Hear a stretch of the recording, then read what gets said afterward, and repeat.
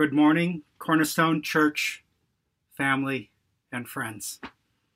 I am Pastor Bill Johnson, and I too want to welcome everyone who is tuned into this, our third streaming worship service since COVID-19.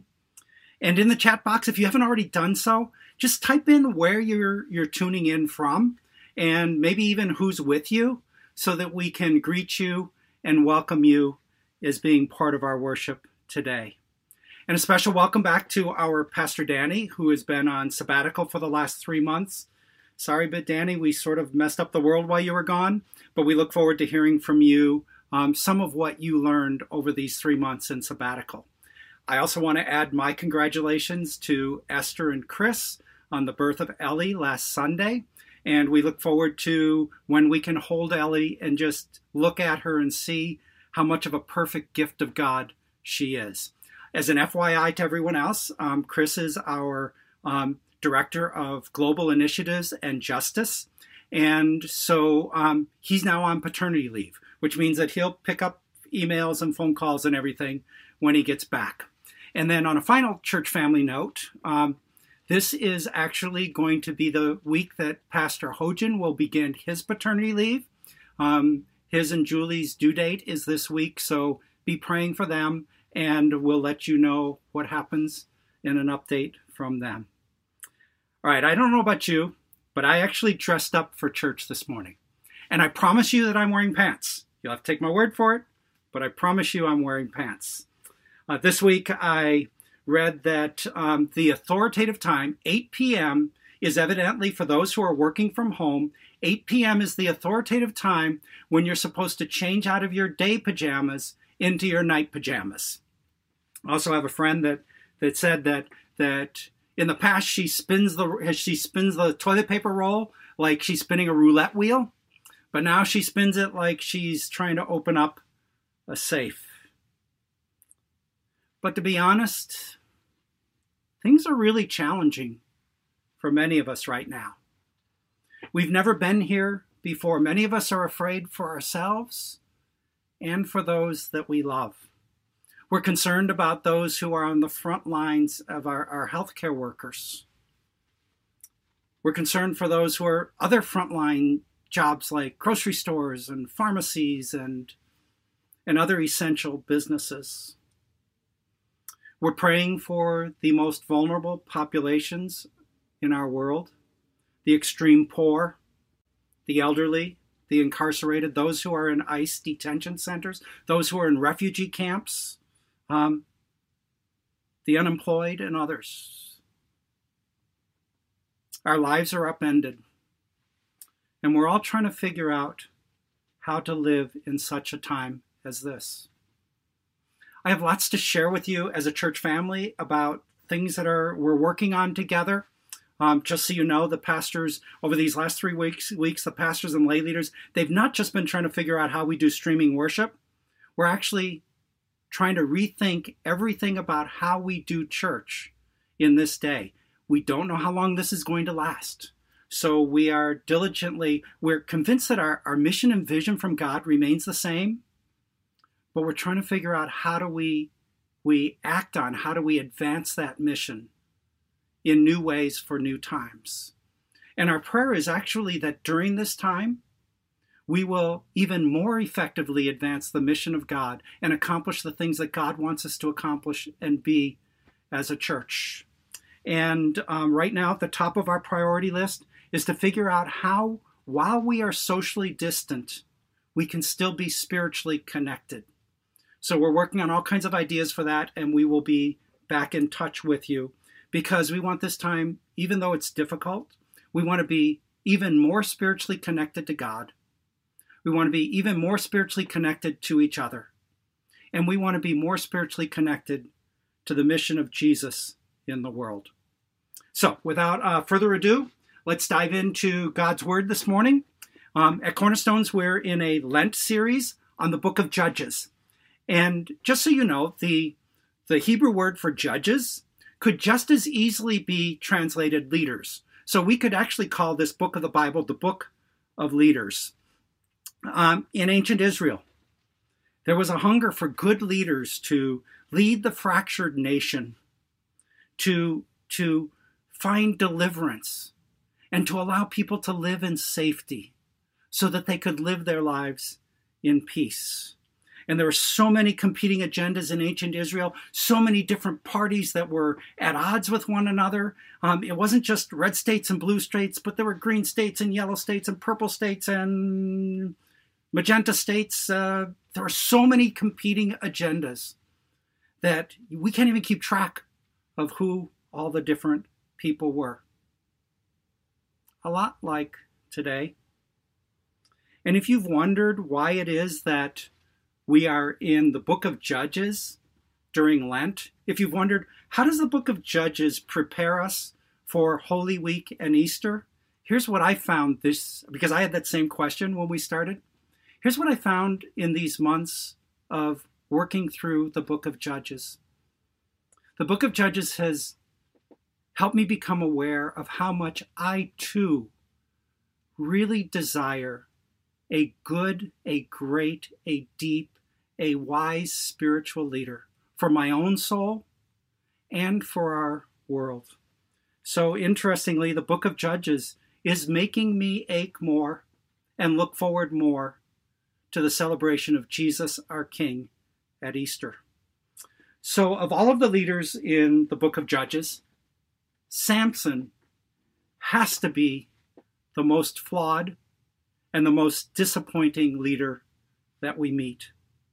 Somehow in my head this week, Samson kind of blended together to become this weird kind of picture of Marvel's superheroes and John Wick and Donald Trump, and it all got confused for 4 whole chapters. More space dedicated to Samson than any other leader in the book of Judges. For 4 chapters, we read them and we respond. We have these responses of like, huh? Or, really, Samson?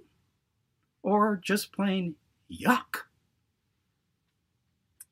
But weirdly, Samson can make us hunger for Jesus, maybe more than any other Old Testament judge.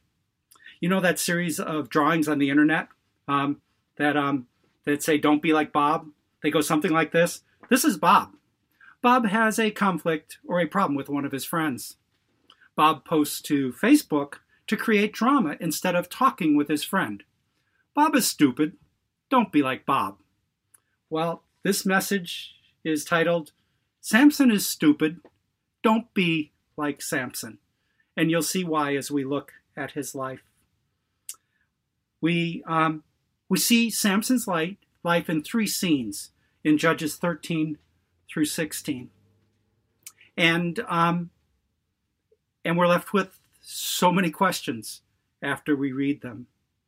The first scene that we see of Samson it's in chapter 13 of Judges, revolves around his birth.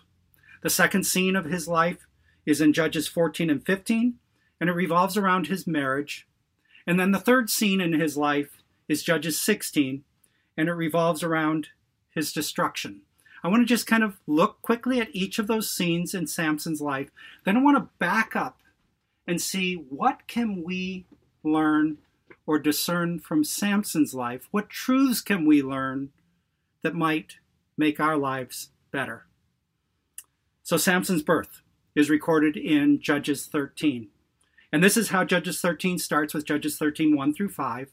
It starts like this. And the people of Israel, again, did what was evil in the sight of the Lord.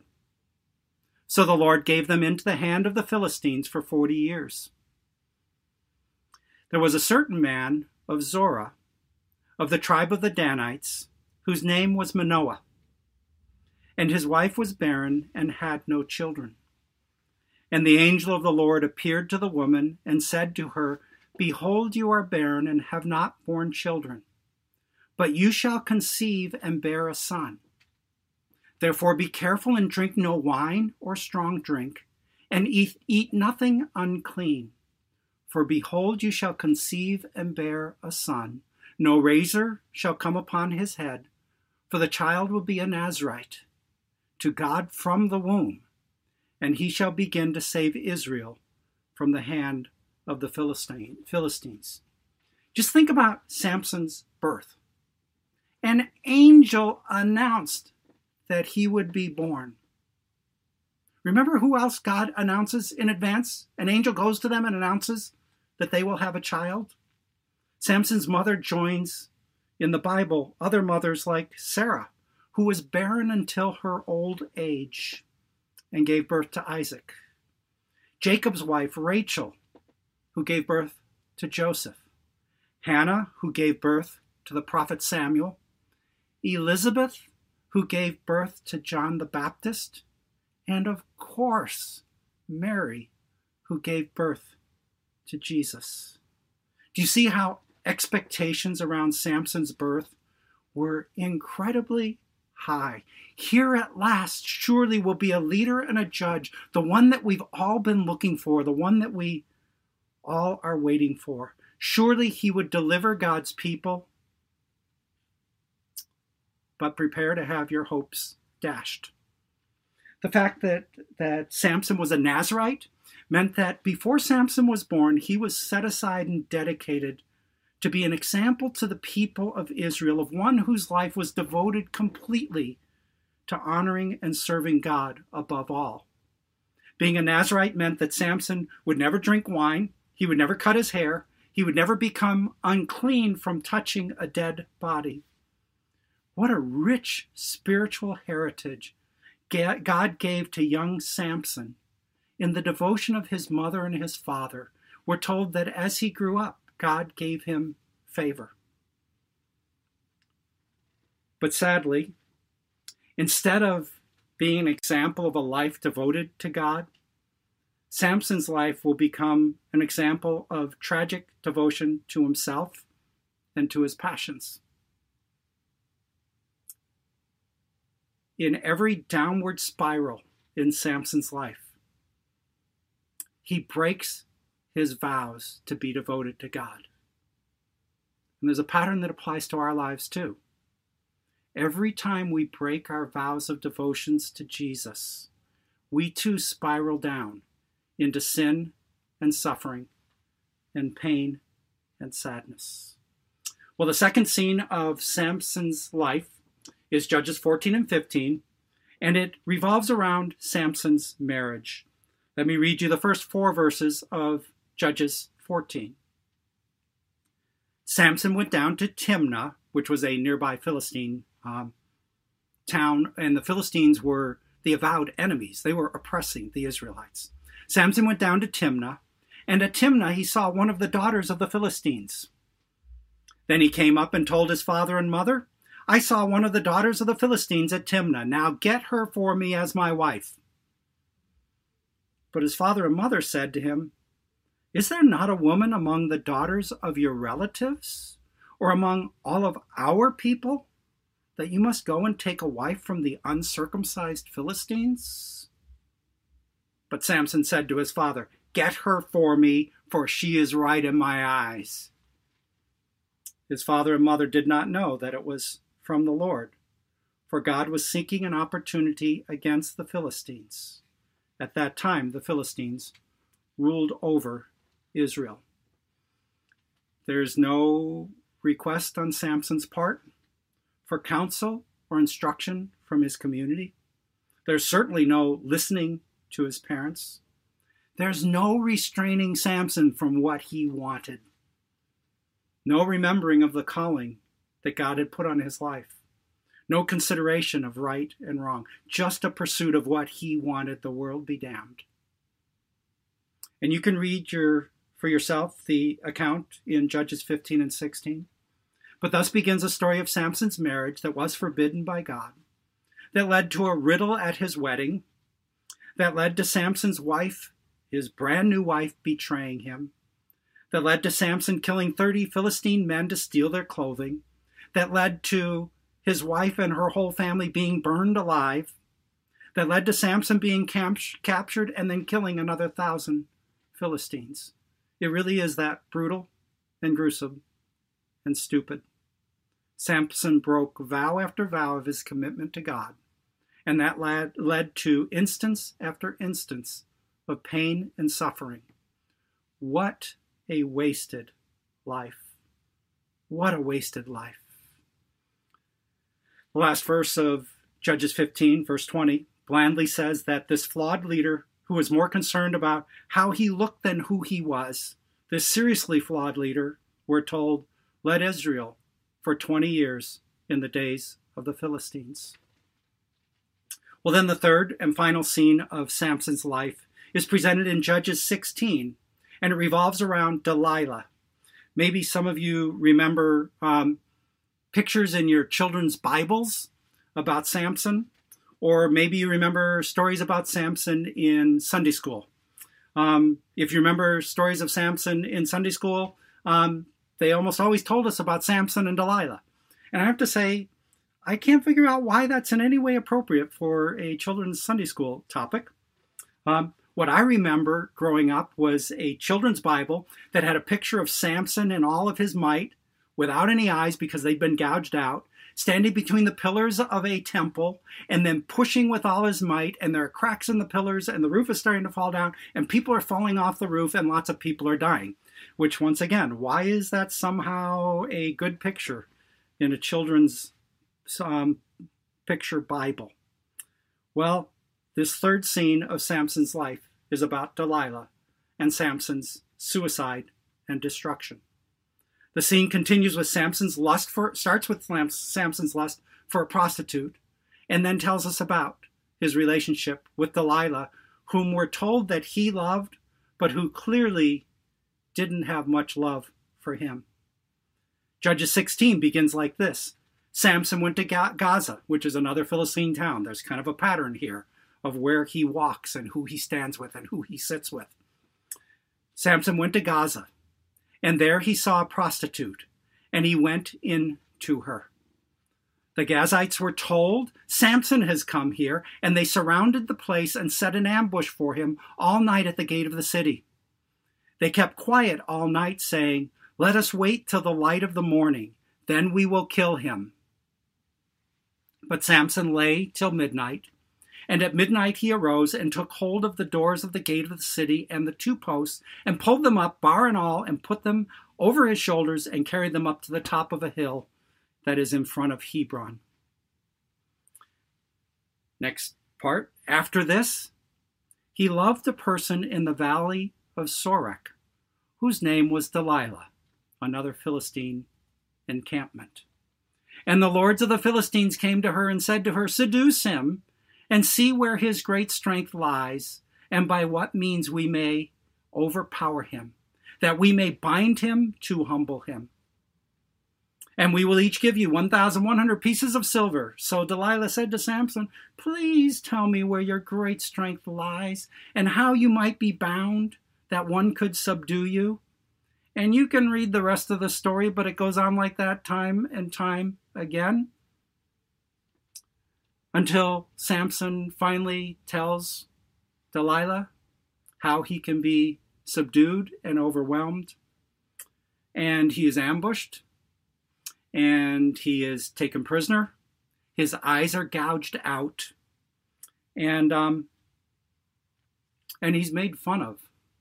Because here's the great Samson who was trying to free the Israelites from the Philistines, and now the Philistines had him like a circus act that they could call out to entertain them. Judges 17:30 and 31 ends the account of Samson's life like this. Samson said, "Let me die with the Philistines." Then he bowed with all his strength, and the house fell upon the lords and upon all the people who were in it. So the dead whom he killed at his death were more than those whom he had killed during his life.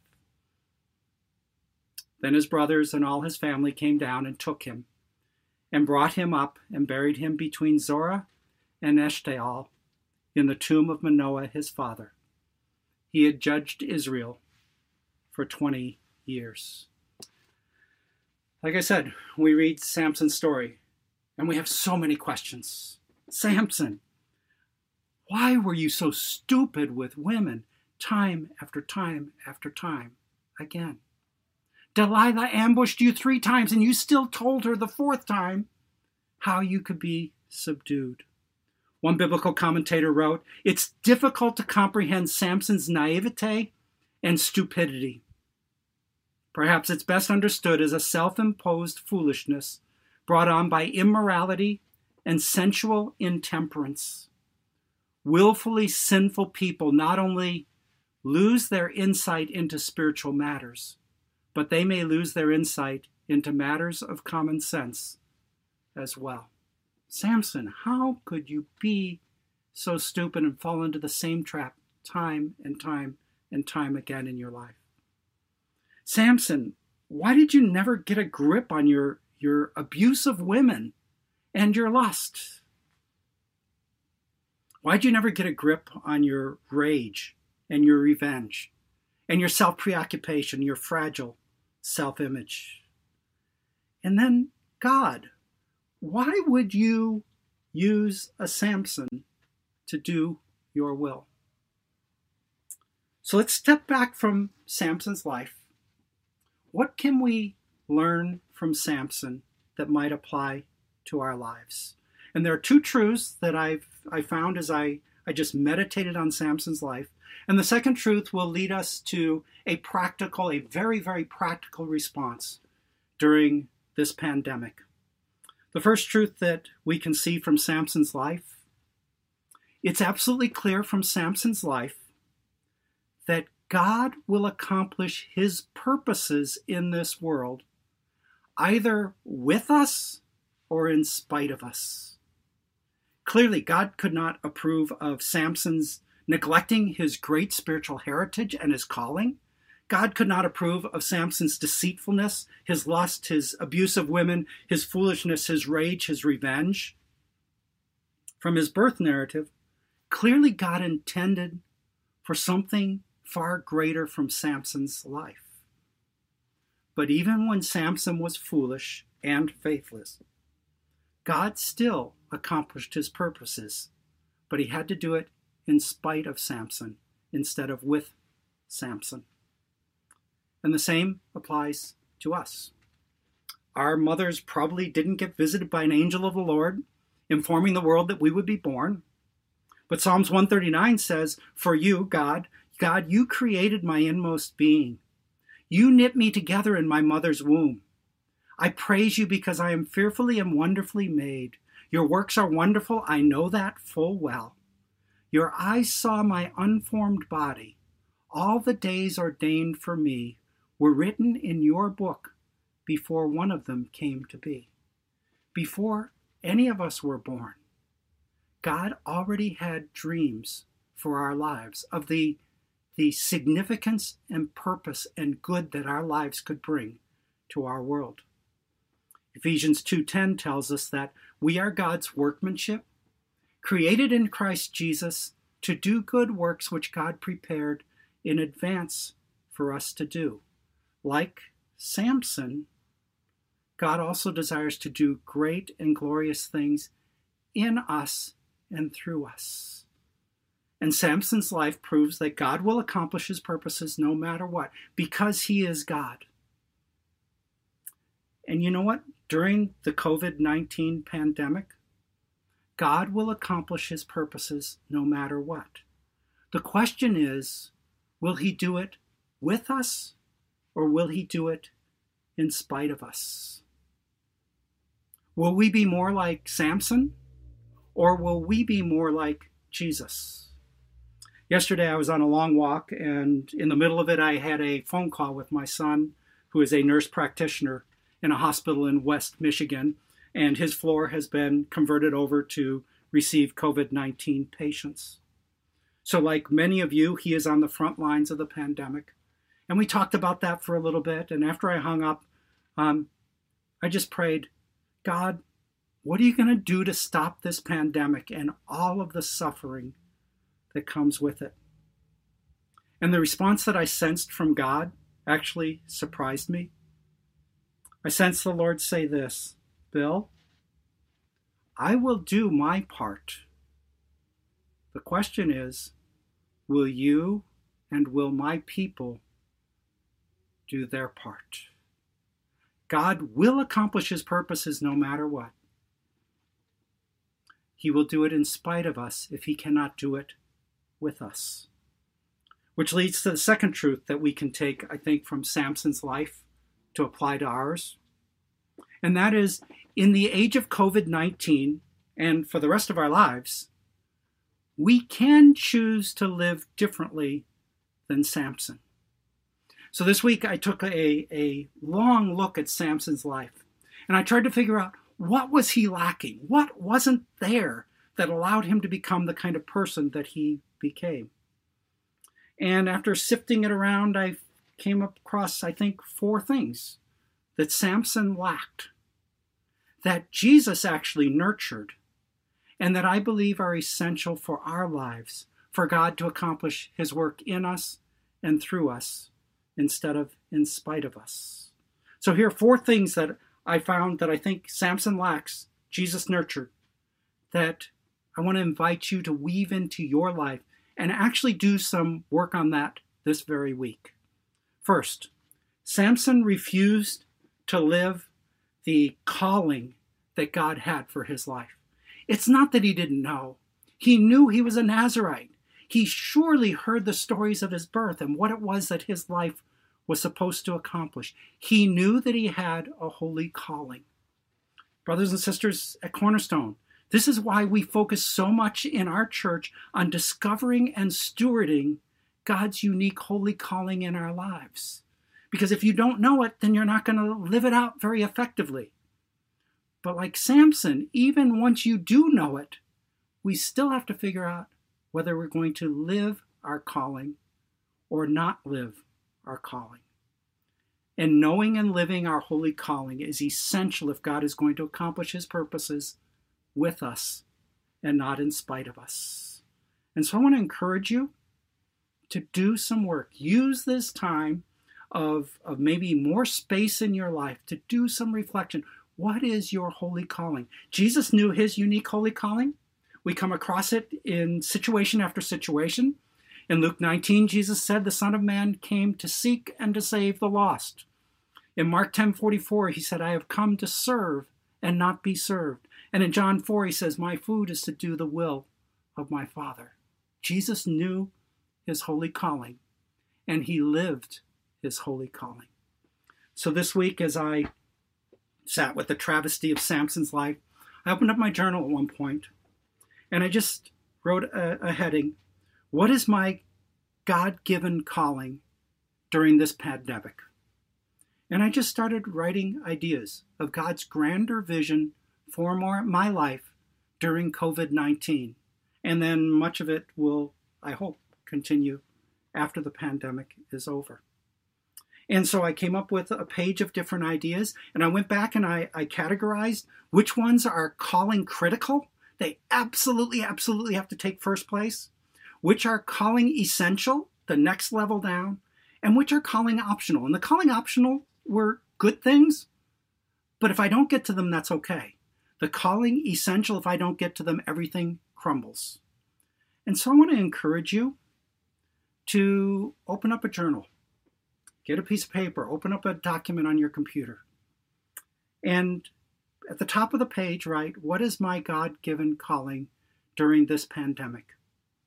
And just prayerfully listen and start to write what the Lord impresses upon you of what his grander vision is for your life in the middle of this pandemic that we're living right now.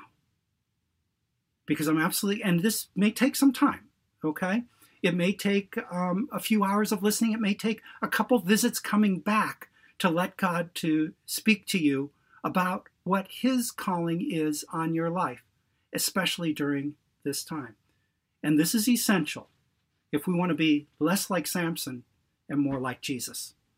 Second, Samson did not live with God-honoring core values to give boundaries to his life. Core values define for us what we will not do and also what we must do. Proverbs 29:18 says that where there is no vision, the people perish. Another translation says it actually a little bit better. Where there's no revelation from the Lord, the people cast off restraint. Samson cast off all restraint because he didn't have God-honoring core values that restrained him and also compelled him. We see Jesus's God-honoring core values when he's tempted in the wilderness. And Satan comes to him and offers him immediate gratification, fame, power, authority, security, protection from suffering, and ego satisfaction. Satan offers him all of this. But Jesus had unshakable core values of integrity, commitment to truth, to be sustained by the Word of God, to worship God and God alone. Everything in Jesus' life was shaped by his core values. So this week in my journal, on the second page, I just put at the top, what are my core values during this pandemic? And I wrote things like love, honor, commune, and connect with God and his word every single day. I wrote love people better. I wrote lead like Jesus. And I wrote care for the least and the last and the lost. And then I wrote, pursue beauty, creativity, wisdom, and depth. What are your core values that define your life, that restrain you and compel you? So this week, would you just at the top of the page, what are my core values during this pandemic? And just write down the impressions that you have from the Lord. And then maybe go back once you've filled up the page or you got 4 or 5 or 6 or 7 items there and rank order the ones that are the most important. Because I found that the most important ones mattered incredibly. And I needed to start with those as I went through the days of this pandemic. If we don't name our core values and live them, again, we will be more like Samson and less like Jesus. Third, Samson did not have any strategies to live out God's calling in his life. Calling comes first, because if we don't know what God is calling out of our life, if we don't know where we want to go, any road at all will get us there. But once we know our holy calling from the Lord, once we know our core values, then we need a strategy for how to get to that life that God wants us to live. Having our calling and our values in our heads, absolutely essential, but not sufficient. Because, as has been said many times, the road to hell is paved with good intentions. Lots of people have these ideas in their heads, or they wrote them down in a journal somewhere, and they don't have strategies to put them into their lives. We know Samson had no strategies because he was constantly impulsive and reactive. He did whatever popped into his head to do at the time. Listen to what this Bible commentator said about Samson. He wrote, "The account of Samson is noticeably different from the preceding narratives in the book of Judges. Such differences center primarily on Samson himself. Samson, unlike the deliverers who went before him, operated totally on his own, lacking even the moral support of the local Israelites. His various activities constitute a series of personal adventures more than a concerted effort to free his people from oppression. Finally, whatever advantages are gained through his involvements, Samson's career assumes mediocrity, or at the very least, incompleteness.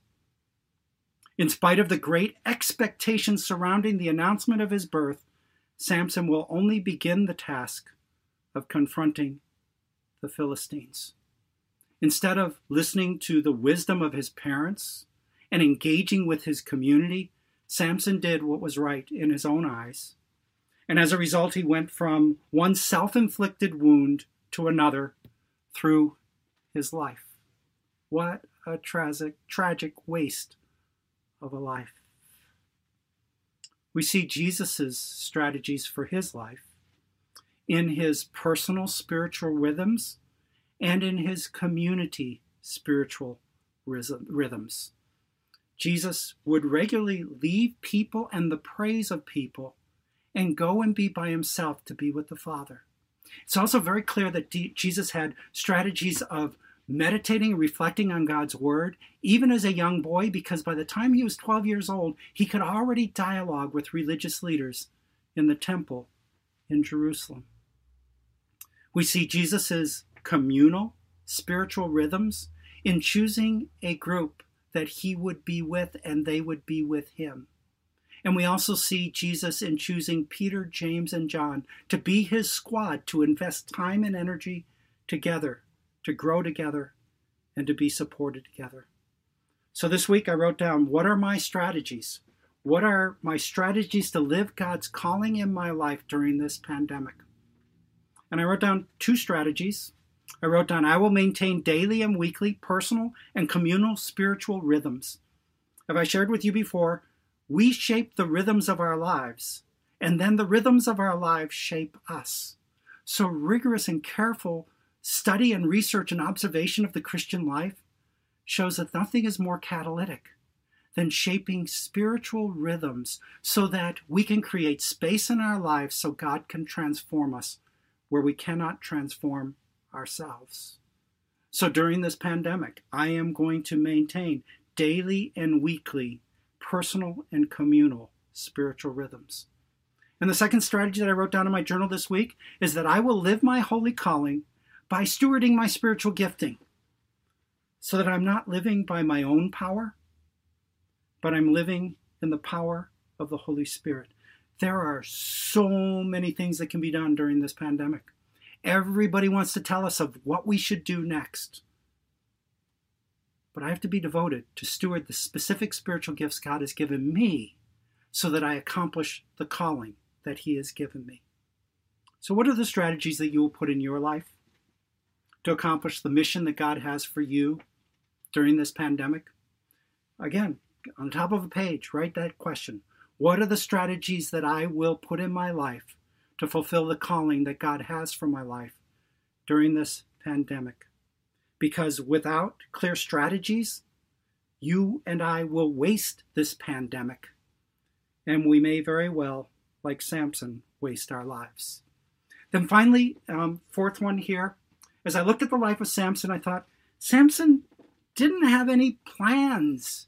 He didn't have anything in his daily life to honor God. All the callings and values and strategies in the world amount to very little if they don't actually get into our schedule, if they don't actually get space day to day and week to week. Wanting to honor God with my life, knowing my core values, talking about spiritual rhythms, does little if it doesn't get into my schedule, if it doesn't make it into how I walk through day by day of my life. Clearly, Samson's day to day didn't look that much different from everybody else in the world. It looked the same as the culture around him. There are so many other things that Samson could do. Why did he have to pay attention?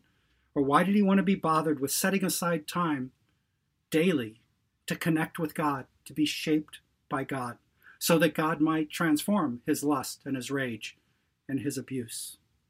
Because Samson shaped the rhythms of his life, and then the rhythms of his life shaped Samson. We know the personal and communal spiritual rhythms of Jesus' life, not so much because he talked about them a lot.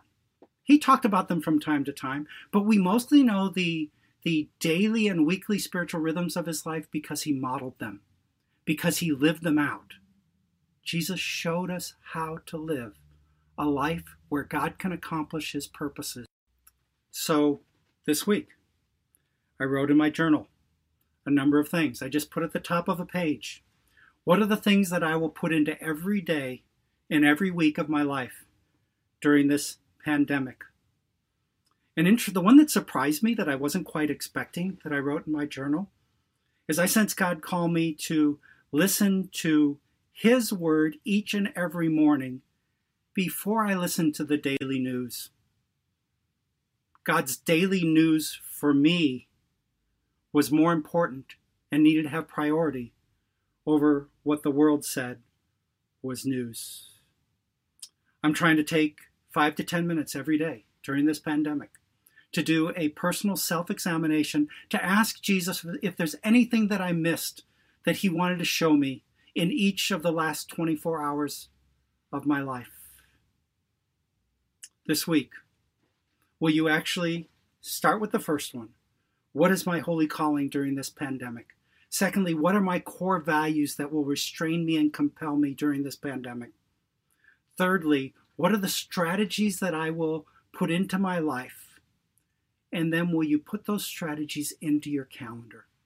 And so on the top of the page, just write, what are my plans that I will do day after day, every day, until the end of COVID-19?